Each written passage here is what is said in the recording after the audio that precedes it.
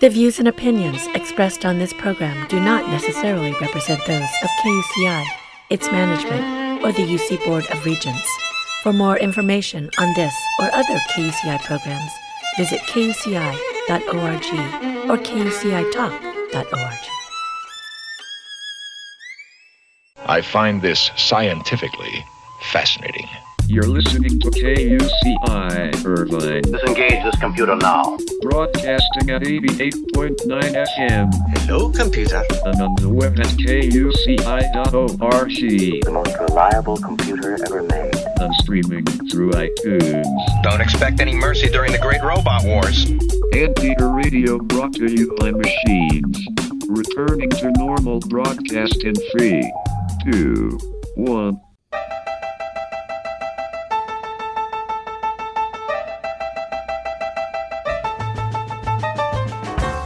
Ladies and gentlemen, welcome to UCI Conversations, a weekly public affairs program dedicated to exploring everything in the land of blue and gold, with interviews of UCI leaders, innovators, and last but not least,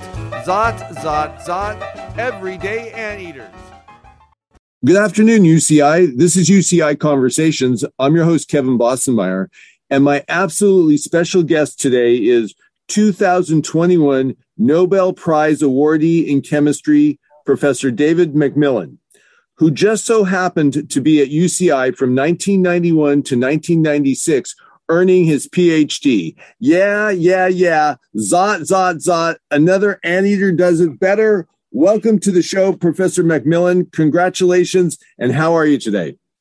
I'm doing great, Kevin. Thanks for having me on the show. You're very welcome, sir.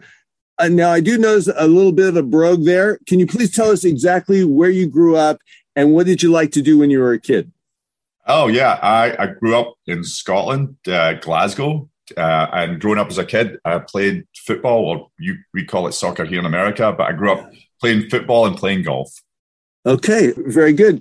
When did science start to kick in for you? Was it from an early age or later on? Oh, definitely later on.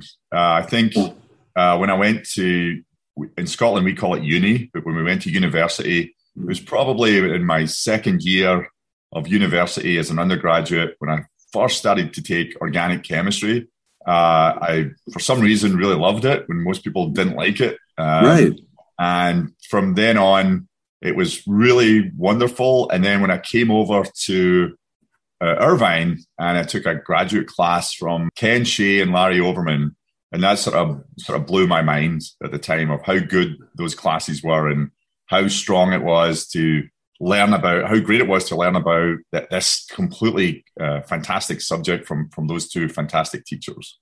Oh, great. Please, can you tell us the story of your brother going to university and then what your dad told you? Sure. So basically, I grew up in a very working class neighborhood, and I didn't know anyone who went to college. No one knew anyone who went to college. And then my brother decided that he wanted to go off to college, or we call it uni. And my parents tried to convince him otherwise. I think they thought he was just trying to get an extra 4 years of not having to work. And he went off to uni, and he did physics. And then the day he graduated, he actually got a job, and his job paid more money than my dad, who's a steel worker. He paid more money than my father had. And immediately my father told me, okay, you have to go to uni and you have to go and do physics. That's immediately what he told me. Yeah. So, how many brothers and sisters do you have? I have one brother, Ian, and one sister, Lorraine. Okay. You guys must have been pretty sharp students to be going to the university for, science and physics and so forth. No? It didn't feel like it at the time.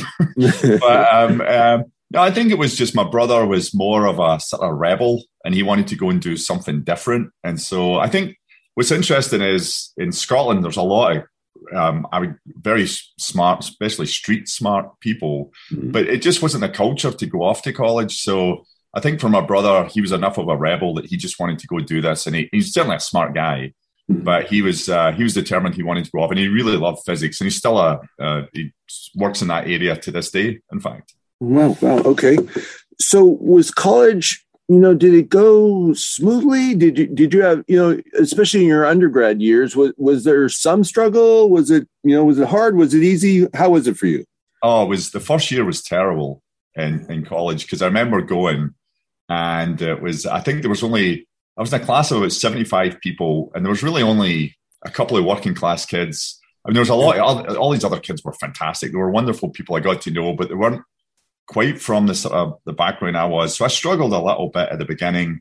And I remember I actually tried to quit at one point and try and get a job, but I interviewed so badly for the job I went for that I couldn't even do that. I couldn't even get the job. So I stuck it out through the first year.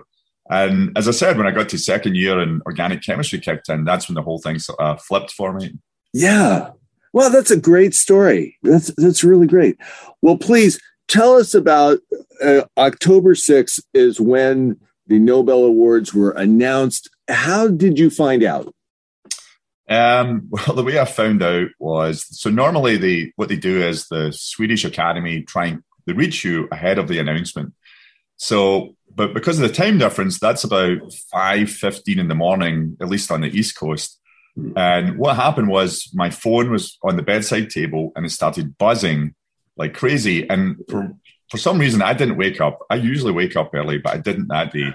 And my wife woke up and she was really annoyed. So she was kind of angry and sort of giving me a hard time about it. And so she went over and took my phone and moved it onto the window ledge away from the bedside table.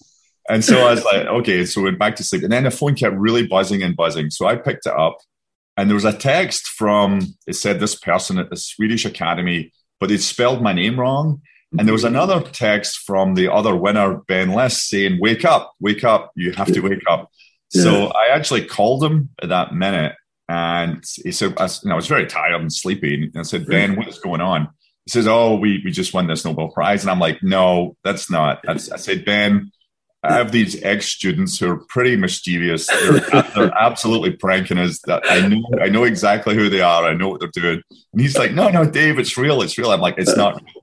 So I switched, we said bye. He kept texting me, and I eventually texted him back and said, this is a prank. I bet him that he was wrong. And then I said I was going back to sleep. And so I went back to sleep. Wow. Probably about 20 minutes after that, the phone was buzzing again. So I just decided, I'm awake now. So I went down the stairs to the kitchen and opened up the laptop I wanted to see who won the Chemistry Nobel Prize. So I went to the New York Times website, and there was my name and my face. Yeah. And that's when I basically just about fell off the chair. That was one of the most profoundly shocking moments of my life. Yeah. So what's the first thing you did? First thing I did was I went back up the stairs. Got to my wife. I said to my wife, Jean, you have to wake up. And she was like, what? Why are you waking me up? I said, I think I just won a Nobel Prize. Then she sort of said something like, holy crap or something. She got up. And then we had a big hug and a big cry. And then she came down to make sure I wasn't hallucinating. She read it 12 times. Then we went back upstairs to get my 16-year-old daughter up, which is not easy at 6:15 in the morning. Yeah. And she came downstairs, she saw it, and then we did this kind of dance together. In the kitchen. So it was fantastic. It was just an unbelievably surreal and incredibly joyous moment. Oh, that's so great. Now, just to get it straight, now, is that a Scottish thing to do a family dance in the floor, or is that even unique for you guys? A little bit of both. There's this thing. I'm a soccer fan. We call this dance called doing the bouncy. And so we do this. It's a soccer dance. We were doing the bouncy in the kitchen. It's basically just hug each other and all jump up and down in a circle. That's great. That's great. Well, please, in your own words, can you describe for us what organocatalysis is? And this is what you got the Nobel Award for, right? That's right. Sure. So basically, for those people who are not scientists, right. If you look around you, if you look where you are, and if anyone's listening right now, if they just look around themselves, basically almost everything in front of them is made by a chemical reaction. And catalysis or catalysis allows you to make those reactions so much faster, or in some cases in much fewer steps, or in some cases even make chemical bonds that you can't make by other means. And so what we did was, most of the ways of doing catalysis was based upon using metals. In some cases, metals can be toxic, and in some cases, they can be highly reactive and difficult to work with. And what we came up with was the idea, if you look at your hand, or you look at basically your arm right now, we're organic molecules. We're just all made of organic molecules. And we know that we can walk around in the air. We exist in our environment. We don't react with the air.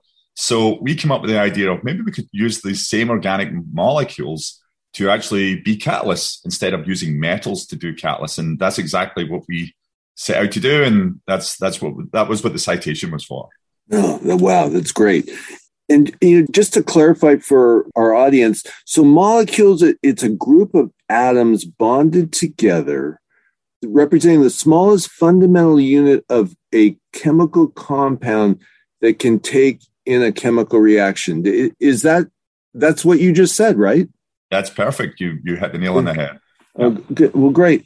Was your idea a long time in, did you think about it for a long time, or was it just the next, you were kind of doing things and this was just the next designated step? When I went off I studied my independent career as a first-year assistant professor at Berkeley. And when I first showed up, I sort of knew already that I wanted to try and do this idea of using organic molecules as catalysts. I knew I wanted to do it. The problem was I had absolutely no idea how to do it. And so that was the tricky part, was sort of knowing the problem you want to solve, but having absolutely no way to think about going about doing it. And then I was very fortunate because one of my graduate students, who's a first-year graduate student, asked me a question about a very simple mechanism within organic chemistry. And as I was thinking about explaining the answer of that mechanistic question to him, it made me take one component of that answer and realize that I could basically transport that or translate that into catalysis. And it was one of those things to this day, I still think I'm so fortunate that he asked me that question. Otherwise, I wouldn't be on this radio show with you right now. Wow, that is amazing. Is it patented? No, it's not patented. It's basically available for anyone in the world to use. At the beginning, a couple of companies wanted to have it patented so that they could sell it and sell the catalyst. But after about a year, we realized that was actually stopping people from being able to get access to the catalyst to use the world over. So we actually decided to no longer go forward. We actually got rid of the patent so it could allow people to actually use it. Because I think it's better for people to have access to these things broadly than to make a sort of small amount of money out of it. So that's where we decided it was much better for everyone just to abandon the patent. Gotcha. Do you relate to this? UCI professor Sherry Rowland, who was awarded the Nobel Award for Chemistry in 1995 for his work to prevent the destruction of the ozone layer by CFCs, he found it very sobering to be able to make such a significant contribution to mankind. Do you relate to that in this work? Is it like that? I would say that, and number one, I'll say, that was a very profound time for me. I was actually a graduate student at Irvine when Sherry Rowland won the Nobel Prize, and I always remember how spectacular that was for everyone. As Irvine is a relatively new campus and a relatively new chemistry department. That was just fun. That was magnificent, actually, when that happened. Yeah. In terms of one of the things that I think we care about, not just in this organocatalysis work, but in I think all of the research that we're doing, is we're always trying to do something that's somewhat fundamental, but we also do it with an eye towards, can you have an impact on society? I mean, I think that's extremely important. So in that context, that's something that I would say we take pretty seriously, this desire to somehow be able to help society, to be able to help. And for us, mainly, it's probably more in the sort of the medicine side of things and the pharmaceutical side of things. But this idea that you can see some of the chemistry that your lab developed that's being used to make new medicines or manufacture new medicines, I mean, that for us is extremely satisfying. Great. Professor, excuse me just for a moment while I update our audience. Ladies and gentlemen, you are listening to UCI Conversations. I'm your host, Kevin Bossenmeyer. And today my very special guest is 2021 Nobel Prize winner for chemistry, Professor David MacMillan, who way back in 1991 ventured across the big pond of the Atlantic Ocean all the way across these United States to land at UCI to earn his PhD. Professor, when you found out about the award, did you have class? Do you teach class, or is it just mostly you work in your lab? I do teach class, but it turns out I do what's called a double teaching load. So I teach twice the amount in what's coming up to be the spring semester. So at this point, I didn't have any class to teach, so that was lucky because that would have been a very busy time. But no, I'll be doing the double teaching load coming up next year. Gotcha. Now, in terms of the official ceremony for the Nobel, can you give us a little bit of details about that? Yeah, so I feel very lucky on this one in a bizarre reason. So what's really would have been unfortunate is they decided because of COVID that they are going to have a ceremony here in Princeton for us, which will be part of a sort of worldwide, basically streaming of the whole ceremony. But then they said, so we're going to be one ceremony this year. We'll give you the medal. And then next year, we're going to fly everyone over to Stockholm and do it all over again. Oh, wow. So we get to do it twice. So, and I think this is kind of unheard of. So I feel sort of very lucky that you get to have two different ceremonies. Yeah, to sort of get the Nobel. So I get to do one in Stockholm, but also get to do one in Princeton, which I think is pretty neat. Excellent. And the award for this Nobel, which you shared with a fellow scientist, and the award's about $1 million. Is that right? I think it's somewhere about that. I haven't done the calculation, but I think it's somewhere in that ballpark. Gotcha. So is there any restrictions, or is it pretty much, here's a check in your name and here you go? That's basically it. It's basically a check. It's you can do with it whatever you want to do with it. We're already basically, I mean, I feel so unbelievably lucky being able to come to Irvine in the first place and be part of the American system. I mean, my life is I have so many advantages of having been in this country. It's just remarkable. So with this money that's going to come in, we're going to reinvest it back into the communities here in America, also communities back in Scotland, but we're going to basically take it and use it to give to charity all over, rather than sort of take it for ourselves, because we've been so lucky in terms of what we've been given. I think that would be the best use of that prize award. Wow, awesome. Are there any other responsibilities that you have to fulfill as a Nobel laureate? My wife would tell me. My wife would say I have to clean up my act. I think at the moment, one of the things that's really interesting is just the sheer volume of requests that come in to do things which are, to try and help or be part of some educational programs, basically all over the world right now. And so, while there's not any hard and fast responsibilities, I think you very quickly realize that you're in a position to be able to have some influence, and you want to take that seriously, and you want to make sure that if you can be useful or beneficial in an educational program anywhere in the world, you should take that responsibility seriously, which is I'm going to do. Outside of that, I'm going over to Stockholm also June of next year to do the Landau lectures, which is basically where you get together with other Nobel laureates and you discuss science, you discuss some of the work that's going on in your lab. That's one of the responsibilities involved. And I think from my own university's perspective here at Princeton, I think they see it as it makes you a little bit of an ambassador for your department and your science to sort of go out in front of the students, the faculty, the trustees, and sort of be able to demonstrate where Princeton is in terms of the science that's going on here. And that's definitely a role I'll be happy to take on as well. Excellent. Have you ever had anything like this happen to you in your life? No. Nothing. I think I'm trying to think back if I ever won. I mean, I was trying to think if I've ever won in. I think maybe in high school, not in high school, in elementary school, I won a spelling bee. Yeah, that's about it. But yeah, not a lot of nothing that really compares to this at all. Gotcha. How about in terms of the whirlwind of what's gone on? Has anything embarrassing? Have you anything that come across your bow like, oh man, I wish I had. I don't know, anything like that. Not so far, but it's still pretty early on. Yeah, gosh, yeah, definitely. Yeah, I mean, it's nothing that's been too bad. I mean, one thing which was really fun was you get a lot of opportunities to do a lot of different things when this happens. And the one that I jumped on was back in Scotland, they have this radio show, which has been on every weekend for the last almost 30 years. And it's these two Scottish guys who are really, really funny. And they talk about soccer, football, and they really sort of make fun of their guests, but they make fun of their guests in this sort of really nice Scottish way. And I was able to be on this show, which was a lifetime sort of dream. So they had me on the show, and it was just hilarious. And everyone in America who's listened to the show just now thinks it's the funniest thing that they've ever heard. And so for me, I wouldn't say that was embarrassing, but it was absolutely incredibly fun. It was one of the most fun things I've ever been able to do.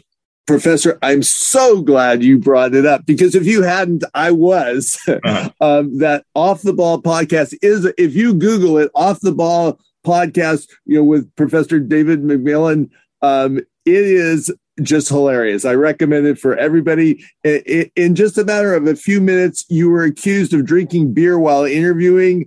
They wanted to get a little bit of piece of the money that you're going to win.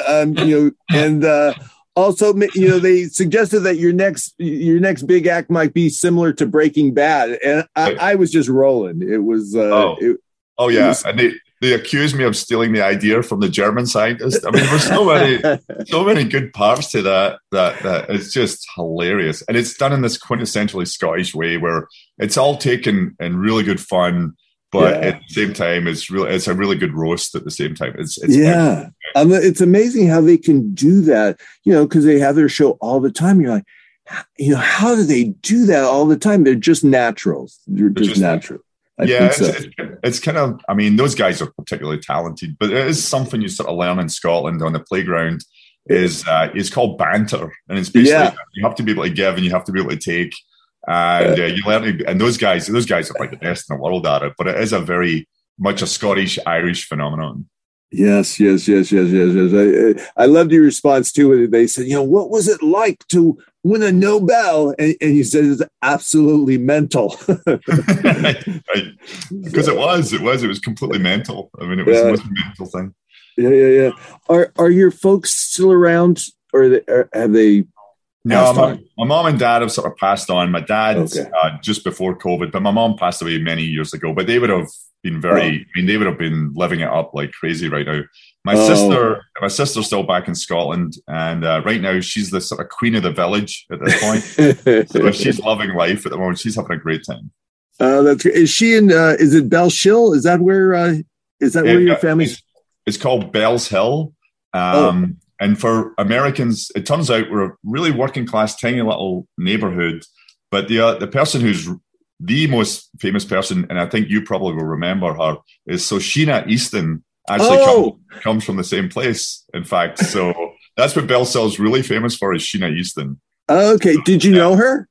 Actually, my brother, this is a true story, my brother used to date her. Actually, oh my gosh. Yeah. Which makes Scotland sound like it's about 14 people living in one village. But it was, my brother Ian used to actually go out with her when he was about 15 or 16 years old.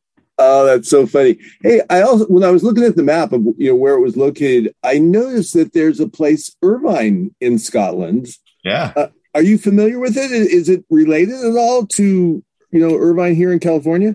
I don't think so. In fact, you pronounce it differently, and that actually gave me a really hard time when I first moved over to Irvine. I didn't call it Irvine. I call it Irvine. We call it Irvine, and I keep asking people to directions to UC Irvine. And no one knew where it was. It took me a good month to learn how to say Irvine. That was one of the sort of first things. And when Scottish people come over, they always refer to it as UC Irvine. And people just look perpetually confused. That's great. That's good. Very good. Did you know you were being considered? What's that like? Is it completely, a dark wall? Is there any tip-off that you might be being considered? Absolutely not. And I think it's kind of interesting. We actually have another area of research that we've been really heavily involved with for the last 10 years. And now and again, people would suggest is that there might be a prize for that area. But, at my sort of career stage, even if it was, which I can't say that in any way, shape or form that would happen, but that would normally happen about another 15, maybe another 20 years from now, not right now. So when this one happened, it was so out of left field.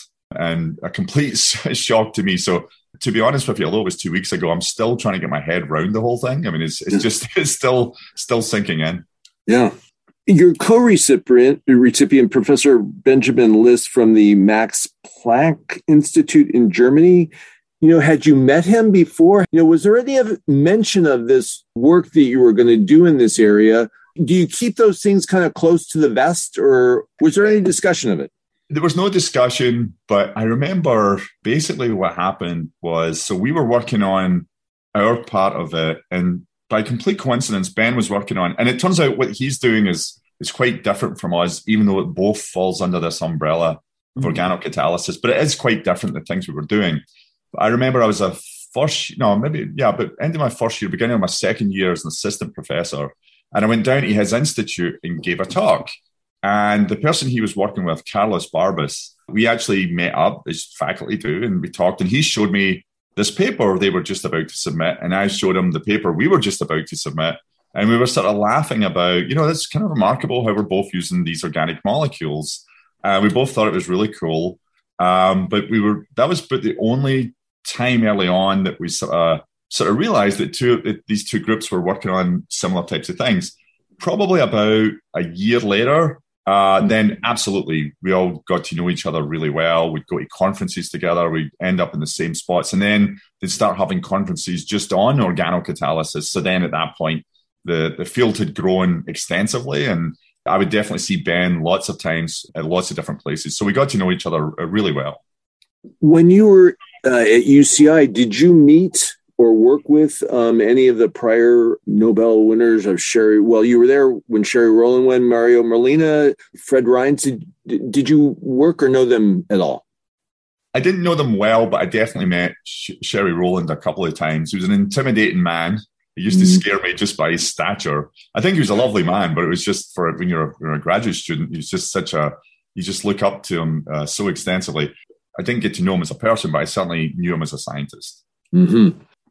I understand you'll be given 4 copies of the Nobel medallion. Is that true? And do you know what you're going to do with them? Yes, we're getting 4 of them. One of them I'm going to keep in my office so I can sort of show it to people. One of them I'm going to give to my sister. Basically, that's going to happen so she can give it to people.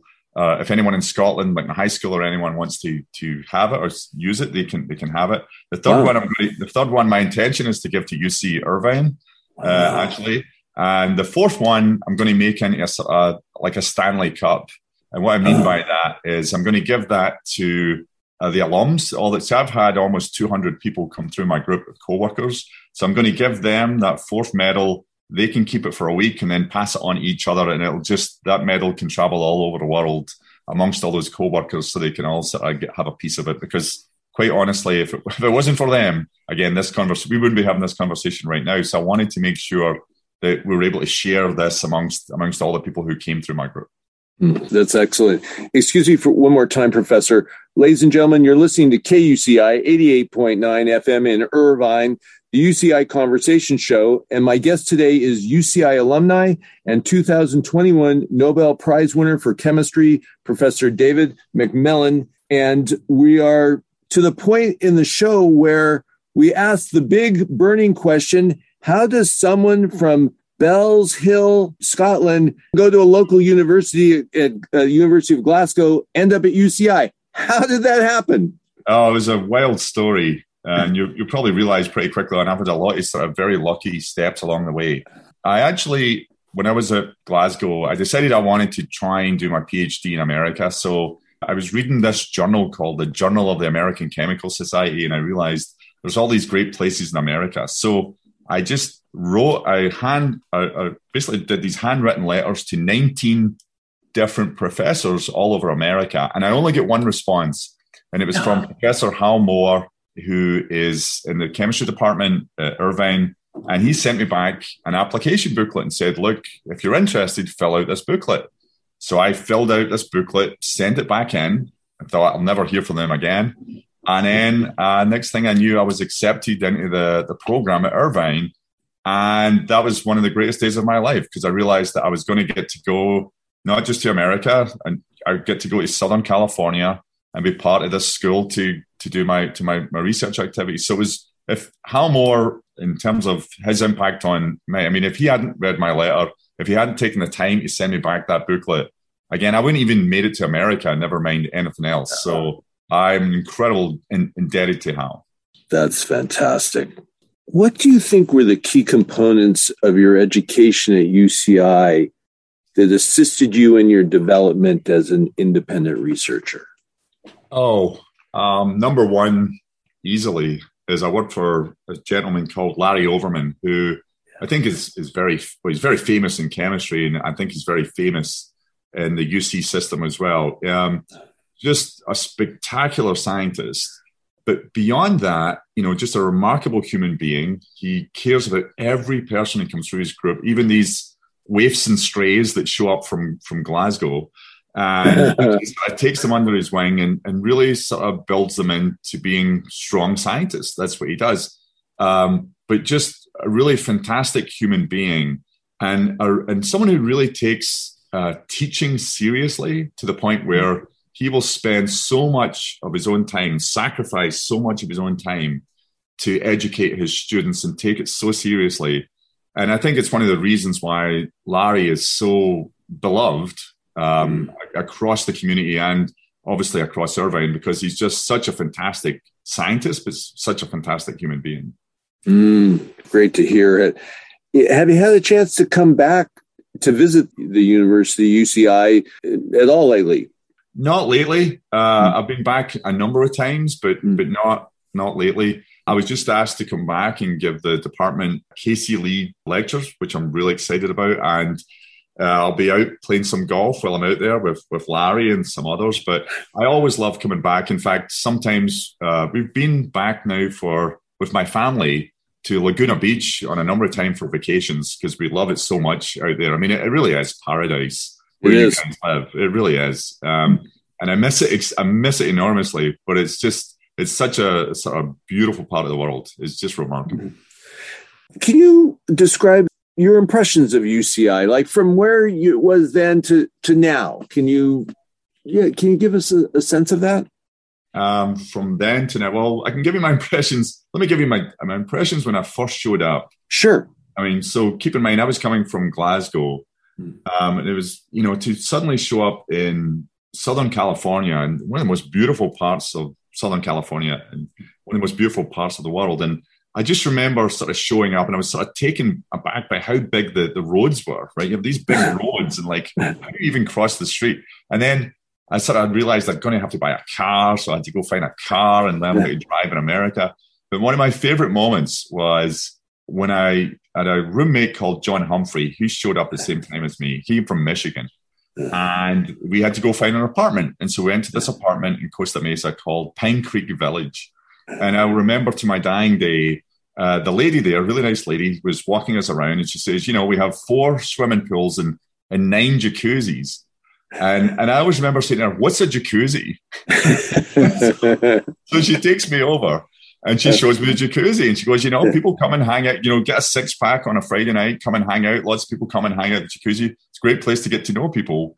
And I was like, wow. And I remember calling my father in Scotland back the next day and say, Dad, I'm never coming home. Because Dad, do you know what a jacuzzi is? It was just so it was so incredible to me, like a jacuzzi. I couldn't believe that these things even existed. So to say it was eye-opening would be the understatement of the year. It really would. How would you describe the UCI culture to others? UCI culture is just, I can speak really for the department. I think it's always been this way.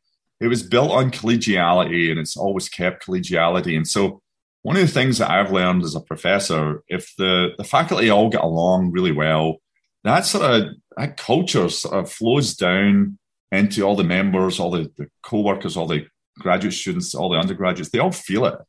And so that's exactly what Irvine has. And it's very powerful, actually, because that sort of friendliness and that's really sort of good outlook.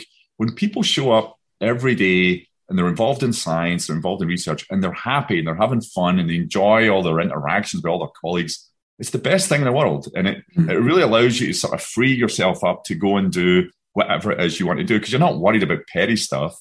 You're sort of enjoying yourself too much. And I think that is the culture that I know of UC Irvine. It's just how friendly, how interactive, and how much fun it is to sort of be around people there. It's just a great spirit to the whole place. Excellent. What about the reputation now of UCI on the East Coast? Do you feel like we have a reputation on the East Coast? Absolutely. So at least from my perspective, I know, for example, in the sciences is viewed as one of the top schools on the West Coast for sure. And if you think about, how old UC Irvine is, that's remarkable, right? I mean, it really is incredible how quickly the place has developed, but it's developed across all the sciences at Irvine. And chemistry, I know, people know that the chemistry department is just world class, is sort of top 10 in the world chemistry department. And, that, again, in such a short time frame is remarkable. And that's certainly something you see across all the sciences. It's truly respected for being such a strong campus. By the time you left, your PhD advisor, Professor Larry Oberman, observed that you were very talented. Did you know you were talented? No, I think that's Monday morning quarterbacking by Larry. He said it was very clear that you were passionate and creative. He did say that. I would say I was passionate. I don't know if I was creative. I think that Larry, it was certainly Larry made me a far, far, far better scientist than I was when I showed up. But in comparison to the people who are around me, I think I was still a fair ways away from many, many people who I went to graduate school with at Irvine who were just fantastic chemists. So, but I would say that, the impact that Larry had on me, though, was he significantly improved me. I'll say that much, but it was still a long way off of. We had some really phenomenal people that I was lucky enough to work beside. One of the first members of your lab back in 1998 at UC Berkeley was current UCI chemistry professor Vi Dong, who said everyone felt like they were working on something special in the MacMillan lab, and this Nobel Award feels like validation. And she said you were creative, bold, visionary. Do you still collaborate with her or anyone at UCI? At the moment, I don't collaborate with anyone. I don't collaborate with V at the moment, but I do keep up with V extensively. I don't know if you've had V on the program. If not, you should. She's absolutely hilarious. She's one of the funniest people that you'll ever meet. She has one of the driest sense of humor, which I personally love. But she as a first year student was just outstanding. And, if you think about this, she was an undergraduate in Larry Overman's group. She could have went and joined any chemist in the country. She could have worked for the number one people in any department, and she chose to come and work for an assistant professor in his first year at Berkeley. So that says a lot about V and how courageous.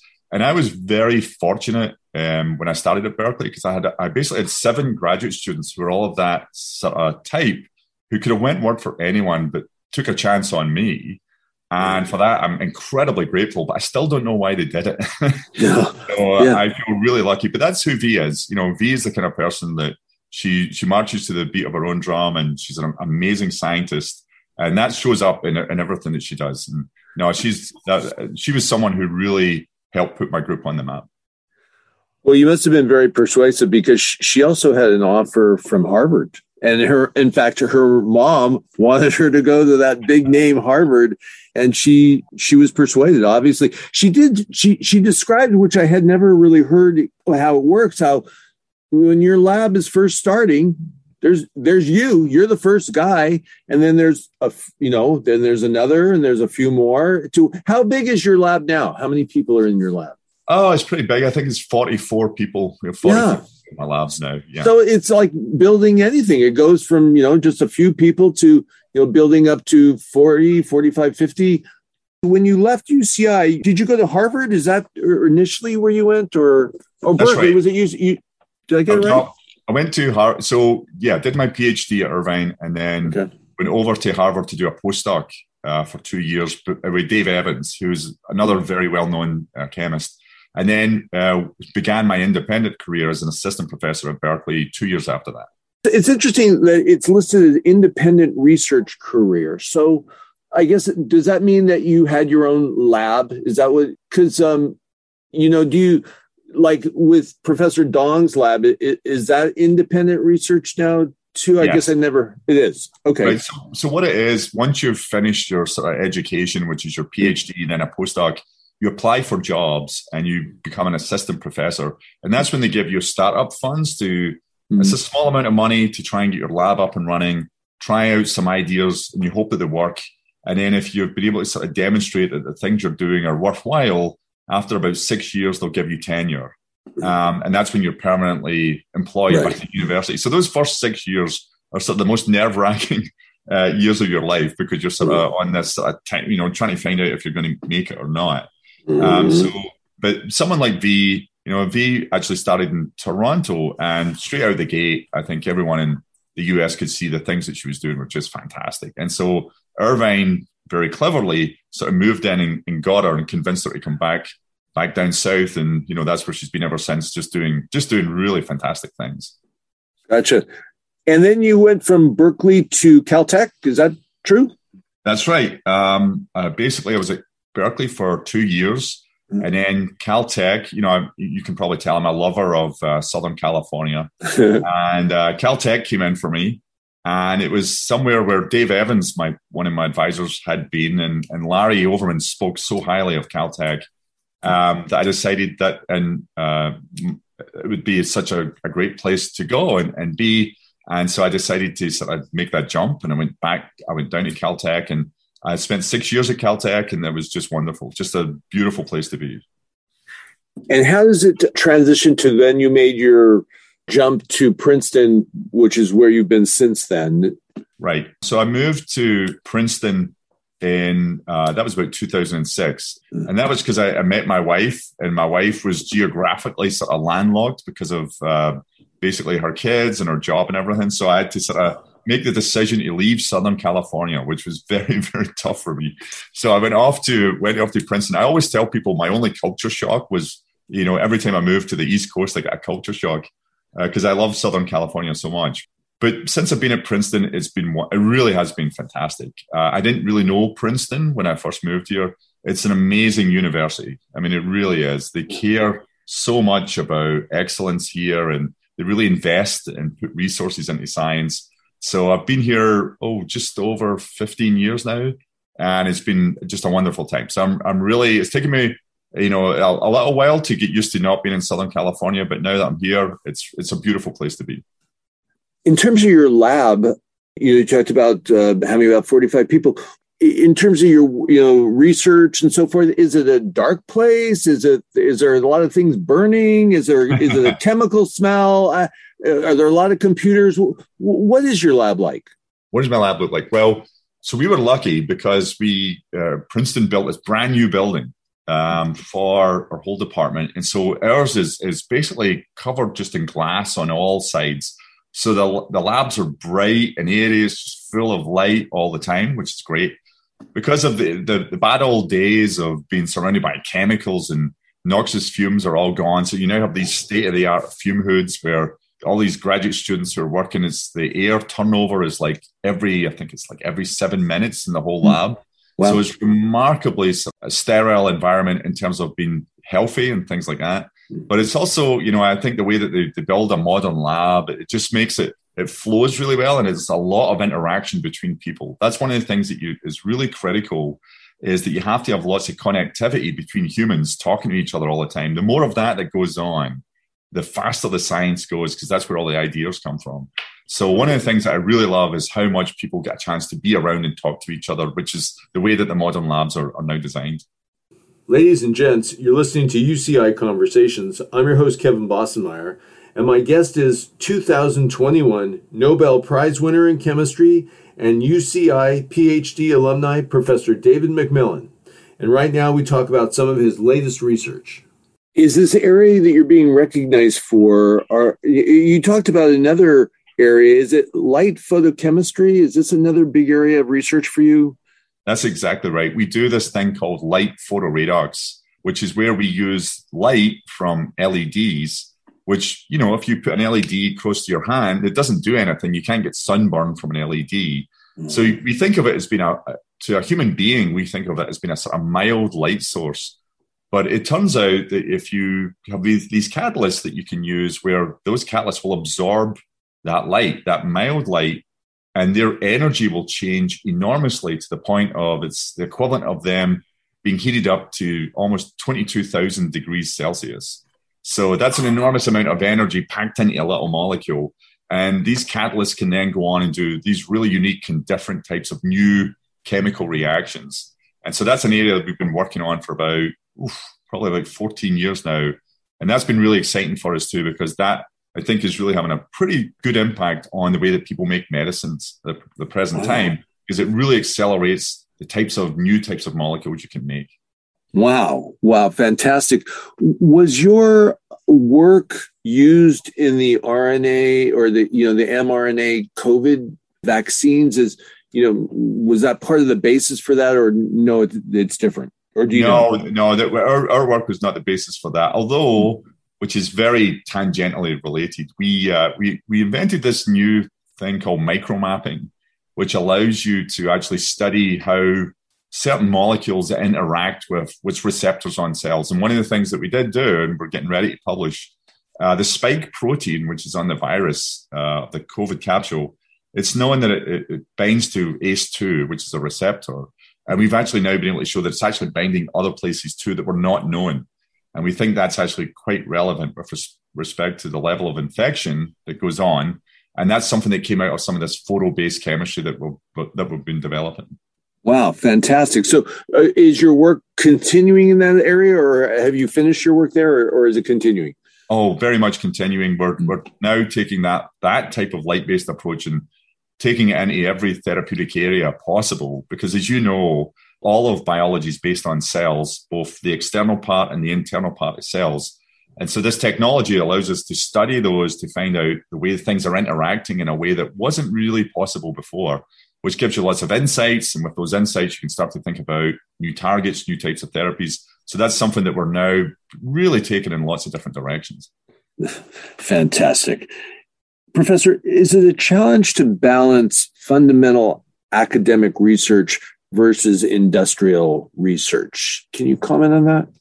I think it is. I mean, I do think, one thing we have to do, my group does a lot of things which we hope will have applications. I mean, and we're very open and honest about saying, we hope people will take this and immediately start adopting them for things which are useful for whatever purpose they're interested in. But at the same time, we would argue that a lot of the things that we're doing are fundamental. And I would argue you can do fundamental research and still have it be accessible to people that can use it for their particular application. But we choose to do that. And one of the things I think is really important is that there's other people who do fundamental chemistry and other fundamental sciences that might not have an immediate application. But you have to have that. Because if you don't have that, you don't know where in the future you might need it. And it will become useful in some way, shape, or form down the line. And it's incredibly important to do basic fundamental research, even if you have no immediate application for it. And I think the more we get away from that, the more we sort of limit ourselves as a society to have the benefit of all this knowledge that we can sort of go back and pick from at the appropriate time, at any stage in the future. Yeah, great. Who has influenced you most in your career? Who's influenced me most? Well, without question, Larry Overman has been the biggest influence.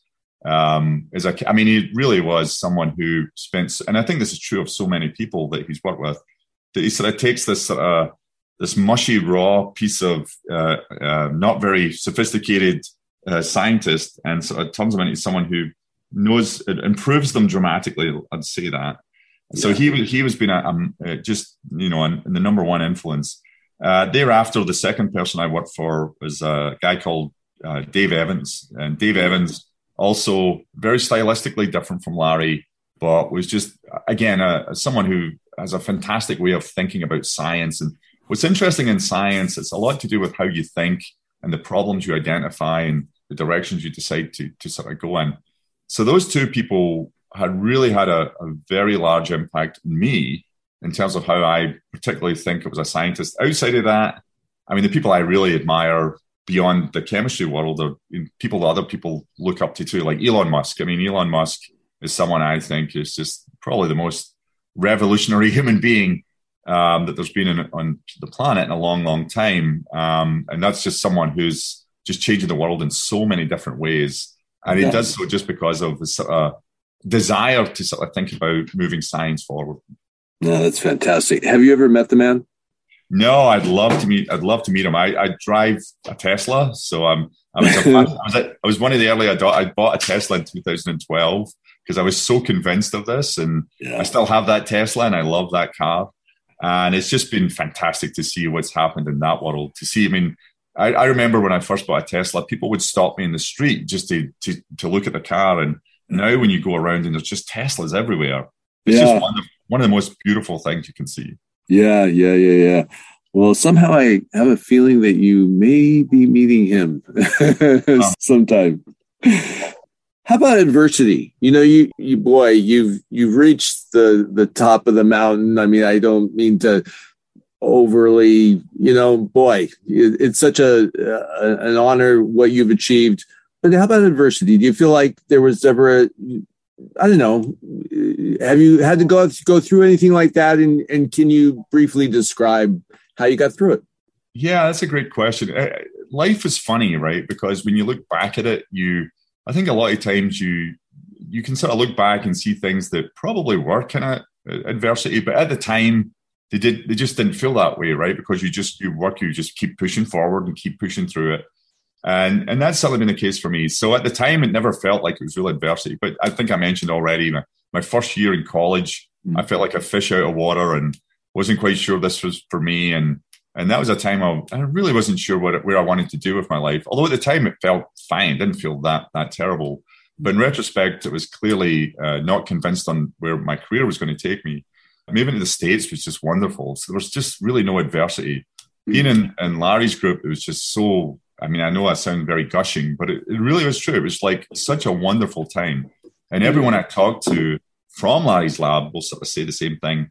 I would say Harvard was a bit tricky because the intensity of the people at Harvard is very different. And there's an East Coast culture, which I'm sure you know, which is very different from the Southern California. Southern California, people are intense about their science, but they're not intense about their social interactions.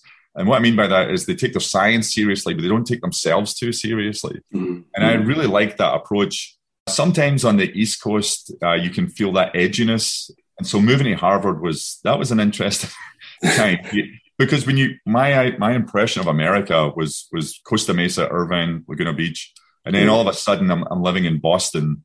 And that was quite different. That was a significant change for me, I would say. But outside of that, I'd say I've been pretty lucky. I've been very lucky through my whole life. I've really had a really charmed existence, I would say. Are you ever intimidated? Oh, all the time. I'm intimidated right now. I mean, it's bizarre. I mean, like, for example, when they told me I won this prize, they said, all right, we want to put you on the worldwide BBC News. You're going to be live in 10 minutes. I mean, like, where to? And they're like, all around the world. And I'm like, what do you mean live? They said, well, everyone will hear you live. And I'm like, really? And then you have to get on with it, right? You just have to get on with it and you deal with it. But I don't know. I feel like I'm intimidated all the time. I think I'm someone who, like everyone, suffers from imposters. I mean, you can't get more imposter syndrome than winning a Nobel Prize and thinking, what are they doing?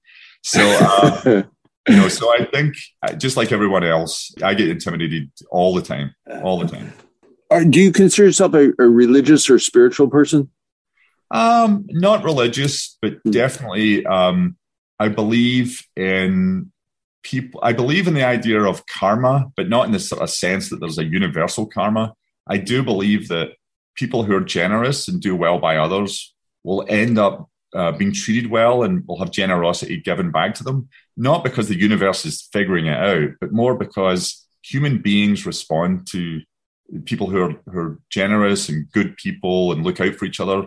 And those people everyone looks out for each other who has that sort of way of being. Mm-hmm. And so for me, I absolutely believe in that. I think if you do good by others, good will happen to you. I believe that from a very, very early age, and I still believe that now. Excellent. Just to bring it back home, as we were winding up things, what did you like to do when you were in Irvine? Where'd you used to hang out when you weren't in the lab? Oh, we were not in the lab. I shouldn't say this because we used to always go play beach volleyball over in the faculty housing over there. We used to do that. And in the evenings, we would all go to this club called the Shark Club, which was in Costa Mesa, which was a fantastic nightclub because it had all these pool tables, were beautiful pool tables. And they also had a dance floor. But then they also had this shark tank with actual sharks swimming back and forth. Yeah, I remember that. And my favorite story, although it's maybe not a nice story, but it's my favorite story was one of the people was up feeding it, the shark, and they got their arm bitten. And I always remember this got reported in the LA Times because it was the first shark attack in something like 9 years in Southern California. It was the first time it had ever happened 5 miles inland, which I thought was just brilliant. Actually, like the whole thing of having a shark attack in an actual shark club. The person was fine. The person was okay, but it was that was a very cool place to go. The equivalent, which was over in the University Village, was the Metropolitan, which I think is Metropolis. Sorry, right. Metropolis, right? Yeah, which is closed. I think I closed a long time ago. But yeah, I think the Shark Club might still be there. I'm not sure. Yeah, I will say another thing that's changed is I remember the UCI roads back in the day, or the Irvine roads back in the day being so big, right? I remember sitting in an intersection thinking, they will never fill up these roads. These are so giant. Well, I hate to tell you this, but they're filled up with cars now. So yeah. Do you know when you're going to come back to UC? Do you have a date yet of when you're going to be able to come back? Yes, I'm going to be back in, I think it's May the 22nd or 24th of next year. So I'm really looking forward to being back and spending time. I'm going to go hang out in Aldridge Park and do all the stuff I used to do. That's great. Professor, thank you again for being with us today. Congratulations. Our community is so frigging proud of you. I just can't say more. Thank you. Thanks a lot, Kevin. I thank you, Kevin, for making the time for this. I really appreciate it too. Cheers, bye. Thank you again to 2021 Nobel Prize winner in chemistry and UCI alumni, Professor David MacMillan, who earned his PhD in the land of blue and gold from 1991 to 1996. Just think, he tried to quit college in his first year as an undergrad, but he couldn't get a job, so he went back to school, and then goes on to win a Nobel Prize. Wow, remarkable. Hear, hear. Here's to wishing Professor MacMillan many more years of continued success. We will be watching with big anteater eyes. Zot, zot, zot. And now coming up next at the top of the hour is Change Agents with Oswaldo Diaz, the show that's always looking for people who make a difference in the world around them. Stay tuned. You've been listening to KUCI 88.9 FM in Irvine, the UCI Conversation Show, where every week we explore another corner of this academic Disneyland with interviews of UCI leaders, innovators, and everyday anteaters. If you'd like to hear an encore of this broadcast or any of my previous interviews, simply go to my podcast website at www.bostonmeyer.com. As always, comments and suggestions are welcome at my email, kboss@kuci.org. I'm your host, Kevin Bostonmeyer, wishing you a pleasant good evening and happy trails. And now, a closing tune from my favorite piano man, Fred Kaplan. So long, everybody.